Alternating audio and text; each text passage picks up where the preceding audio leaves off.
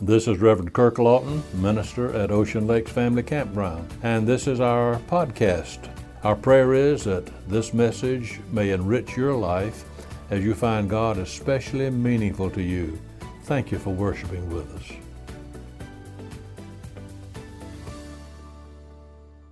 Good morning. It's a joy for us to welcome you once again to Ocean Lakes Family Campground for our Sunday morning worship service. This is Memorial Day weekend, and we have many people who've come to celebrate Memorial Day weekend here at the campground. What I'd like to do today, before we get into the time of the message, I'd like to share with you a little Memorial Day poem that was written by Jack Barnett. In Arlington and Flanders Field, they rest in row by row. They fought and died for liberty to preserve the peace we know. They fought upon the beaches of many foreign lands. They fought for right and glory for which our country stands. They marched to war with courage. They fought their battles through. They only thought of victory. Our peace they would renew. On distant shores and jungle wars, they would for peace persist. They gave their lives for freedom. No greater cause exists. For honor, truth, and glory, they fought and died together. Side by side in trenches deep, they're remembered now and ever. In Flanders Field and Arlington, and in jungles and oceans deep, our heroes rest forever. We pray they rest in peace. I'm going to ask you, if you will, to join with me, and let's have a prayer as we give thanks to God for those who have given their lives. They love their country more than they love self. They love freedom more than they loved life. So let's have a prayer together, if we may, thanking God for these who've gone ahead and whom we remember on Memorial Day. Almighty and everlasting God, we join together now on this Memorial Day weekend to honor those who have given their last full measure of devotion to our country. Lord, we humbly bow before you today, and I'll offer our prayer in the name of our Savior Jesus, praying that you would impress upon the hearts of all of us the realization that our remembrances on Memorial Day would be very meaningless for those who lie beneath the crosses, row on row, if we who are living fail to resolve that the sacrifices of these whose memory we honor might be joined by our commitment to the peace that you alone can give, O Lord. Not just peace to this war-crazed world, but also peace to our hearts. We're so grateful, O God, for the privilege of living in a nation where we can assemble in memory of those who have lived, who have felt the warmth of morning sunlight, who saw the sunset's glow, who loved and were loved. Father, for these men and women, we offer our thanks that their cause was honorable and just, that they were willing to give their lives for us to enjoy the freedoms that we too often take for granted. So help us, we pray, O God, to remember that peace without human dignity is slavery, and that if we forget the debt we owe to these we honor on this Memorial Day weekend, then their death shall have been in vain. And so may we all, O God, be one in our commitment to do our part to strengthen their quest for peace and freedom, that our prayer for your coming kingdom on earth may truly be known. For thine is the kingdom and the power and the glory forever. Amen.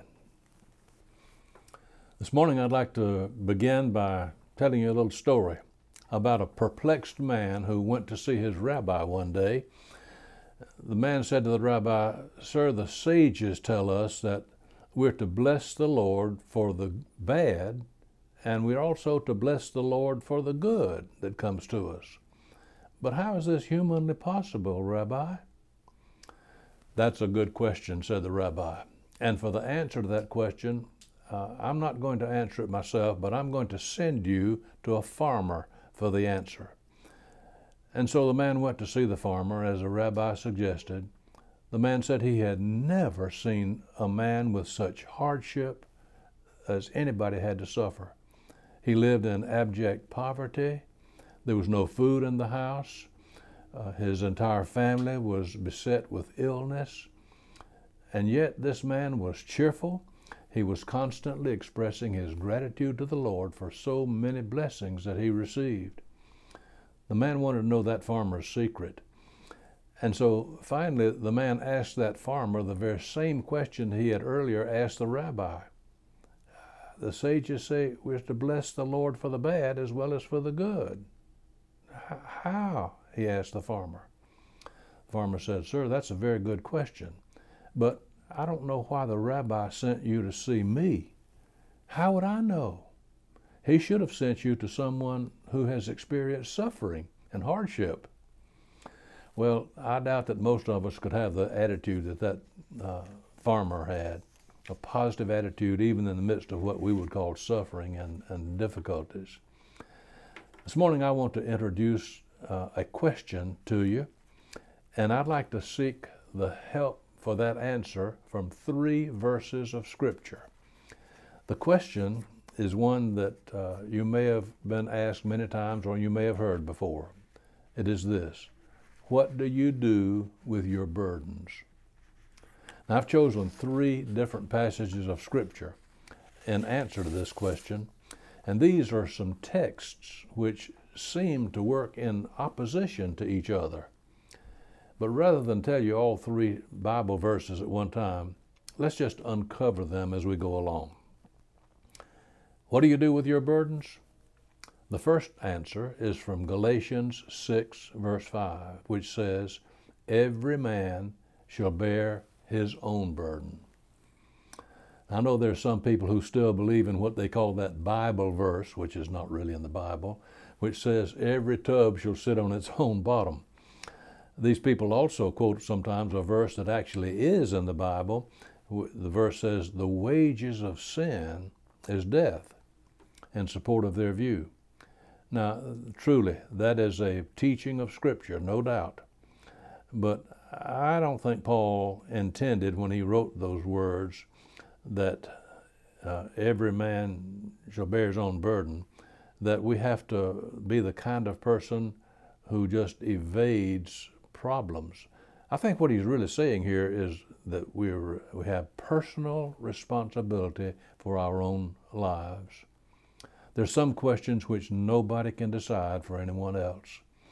These answers have to be found individually.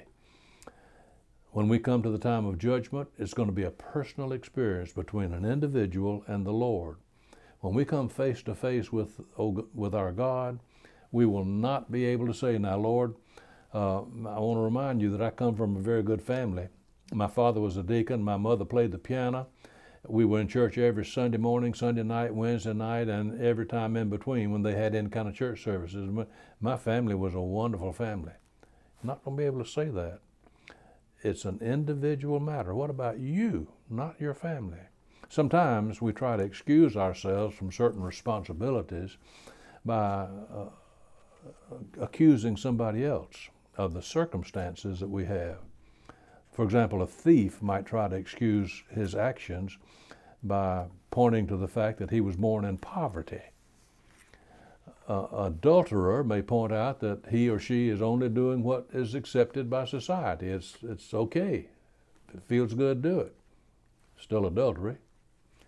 Or an alcoholic may try to lay the blame for his or her alcoholism on some other member of the family, or maybe on some business associate.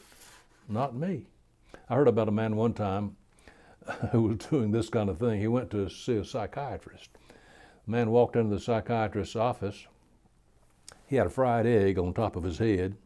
He had strips of bacon hanging over each ear.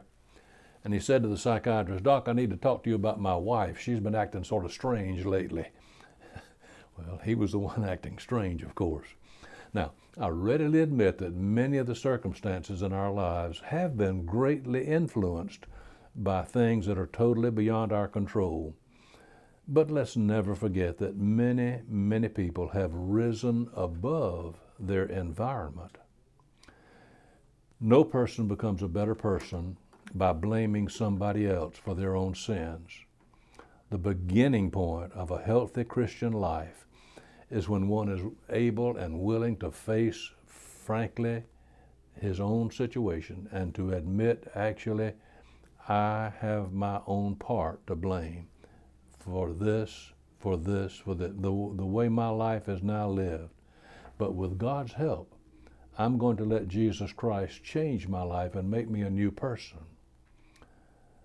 James Cox, a seminary professor, once said, you may not be to blame for the kind of being that you are, the kind of person you are, but you are and you will be to blame if you continue to be the kind of person that you are.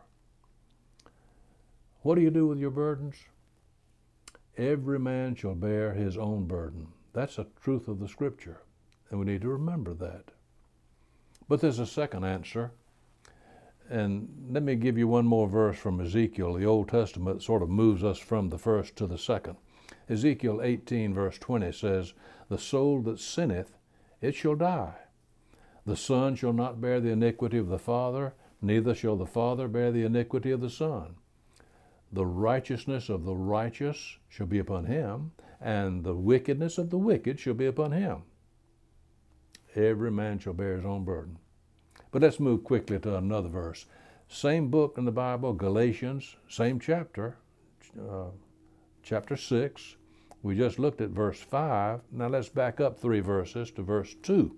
Galatians 6:2, and it says this, bear ye one another's burdens.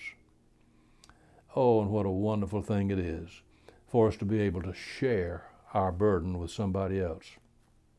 What a rich experience it is to have a friend that you know you can go to, and you can confide in that friend. You can just pour out the depth of your soul to that person.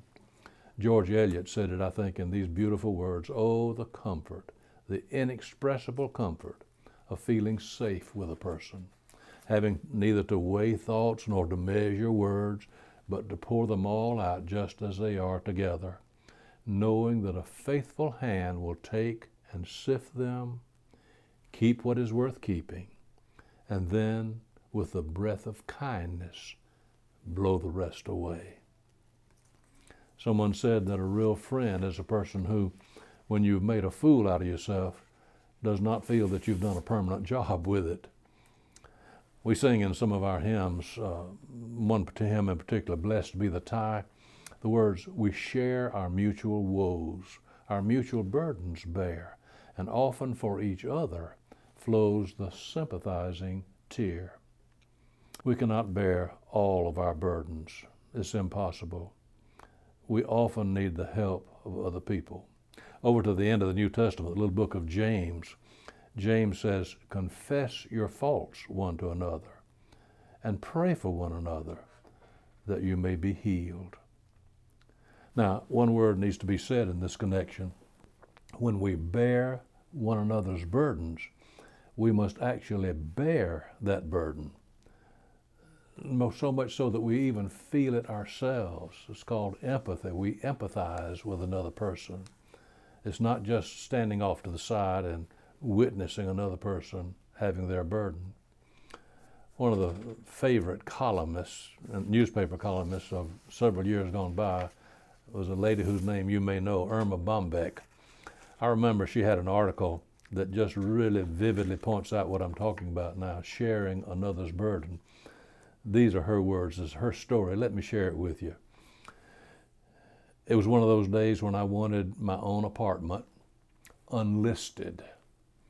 My son was telling me in complete detail about a movie he had just seen, punctuated by about 3,000 you-knows. My teeth even were falling asleep. There were 3 phone calls I had answered, or not phone calls, they were rather monologues that could have been answered by a recording machine. I fought the urge within me to say, it's been such nice blessing listening to you. And then later in the cab from my home to the airport, I got another assault on my ear, this time by the cab driver who was rambling on about his son in college. At last, there were 30 whole beautiful minutes before my plane took off. Time for me to be alone with my own thoughts, to open a book and to let my mind wander as I sat there in the lobby of the airport.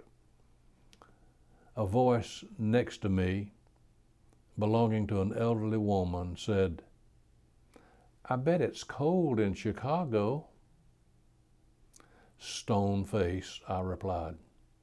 "It's likely." "I haven't even been to Chicago in nearly 3 years," she persisted. "My son lives there." "That's nice," I said, my eyes still intent on my book.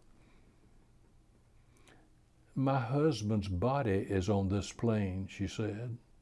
"We've been married for 53 years. I don't drive, you know, and when he died, a nun drove me home from the hospital. We aren't even Catholic. The funeral director let me come to the airport with him." Irma Bombeck said, "I don't think I have ever detested myself more than I did at that moment. Here was another human being sitting beside me, screaming to be heard. In desperation, she had turned to a cold stranger who was more interested in a novel and a book she had in her lap than she was in a real-life drama right at her elbow. This woman needed no advice. She was not asking for money or assistance or expertise, or even not asking for compassion. All she needed was somebody to listen to her. She talked on numbly and steadily until we finally boarded the plane. Then she found her seat in another section of the plane, not near where I was seated. As I put up my coat in the rack above, I heard this woman's plaintive voice some seats away say to her new seat companion, "I bet it's cold in Chicago." Right then I paused and I prayed, "Please, God, let her listen. Yes, bear ye one another's burden, and so fulfill the law of Christ," the scripture says. But there's a third answer to this question, what do you do with your burdens? And this third answer is not from the book of Galatians, but it goes back to the Old Testament, to the 55th Psalm. You may have already supposed what this other answer is, what you do with your burden, and that is, cast thy burden upon the Lord. You know, there are some burdens which all of us have that we can neither bear ourselves, nor can even a close friend help us bear. Here is where we do so well to heed the words of the psalmist and cast our burden on the Lord. Let's be just coldly factual for just a minute. Imagine that I was carrying a 25-pound weight on my shoulder here. And if you tell me to take that weight, take it off my shoulder and place it on a chair, if I do that, then it's easy to see that I'm no longer carrying that 25-pound weight on my shoulder. It's in the chair. Well, if we cast our burden on the Lord, it should be just as easy to understand that we should not be carrying that burden anymore. When I was a little boy, we used to have on Sunday evenings in the church where my dad was pastor, what they call singspirations. And these were times I looked forward to because my daddy wouldn't preach a sermon on those occasions.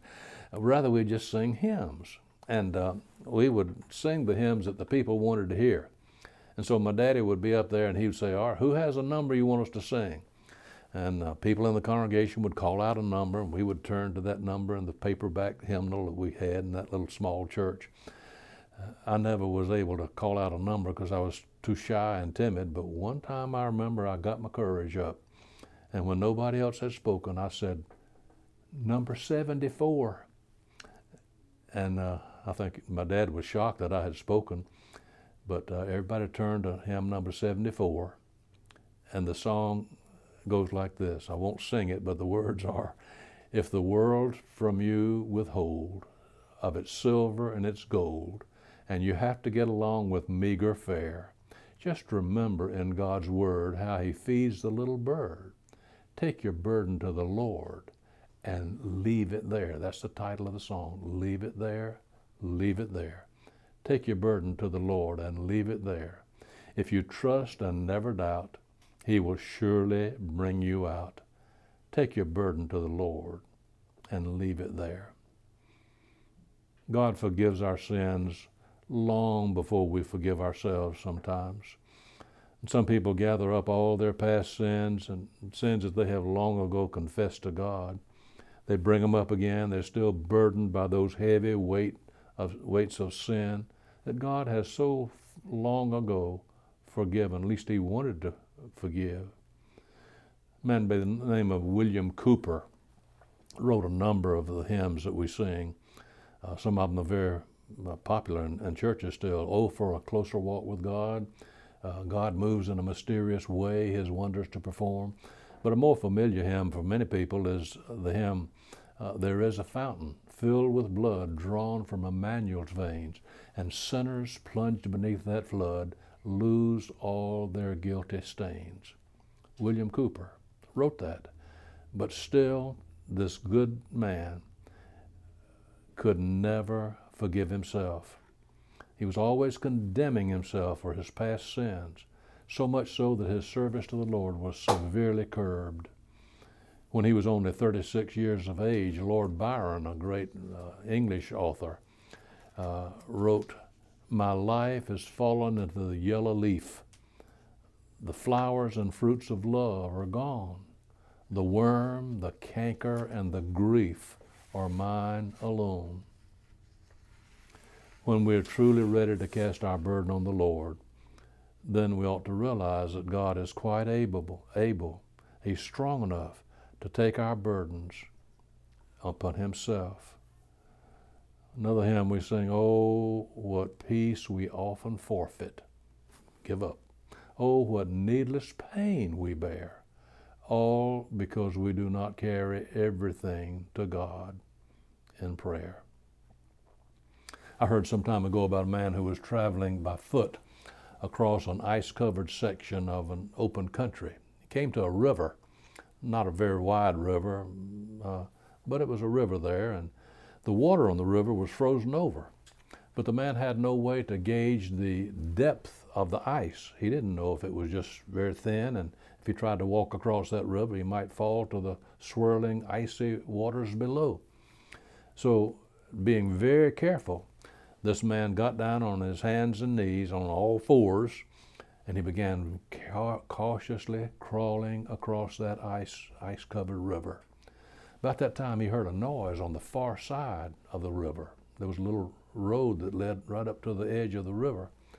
He looked up, and he saw there a man driving a team of horses and a wagon. And when he got to the edge of the river, the driver cracked his whip. The horses sped across the ice and got safely to the other side. The man then laughed at his fears. The ice was thick. The river would hold his weight.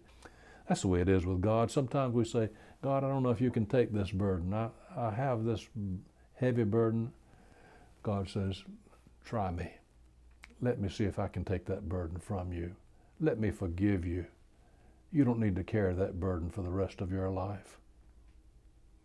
I heard about a ship's captain who took his little daughter on a trip across the Atlantic.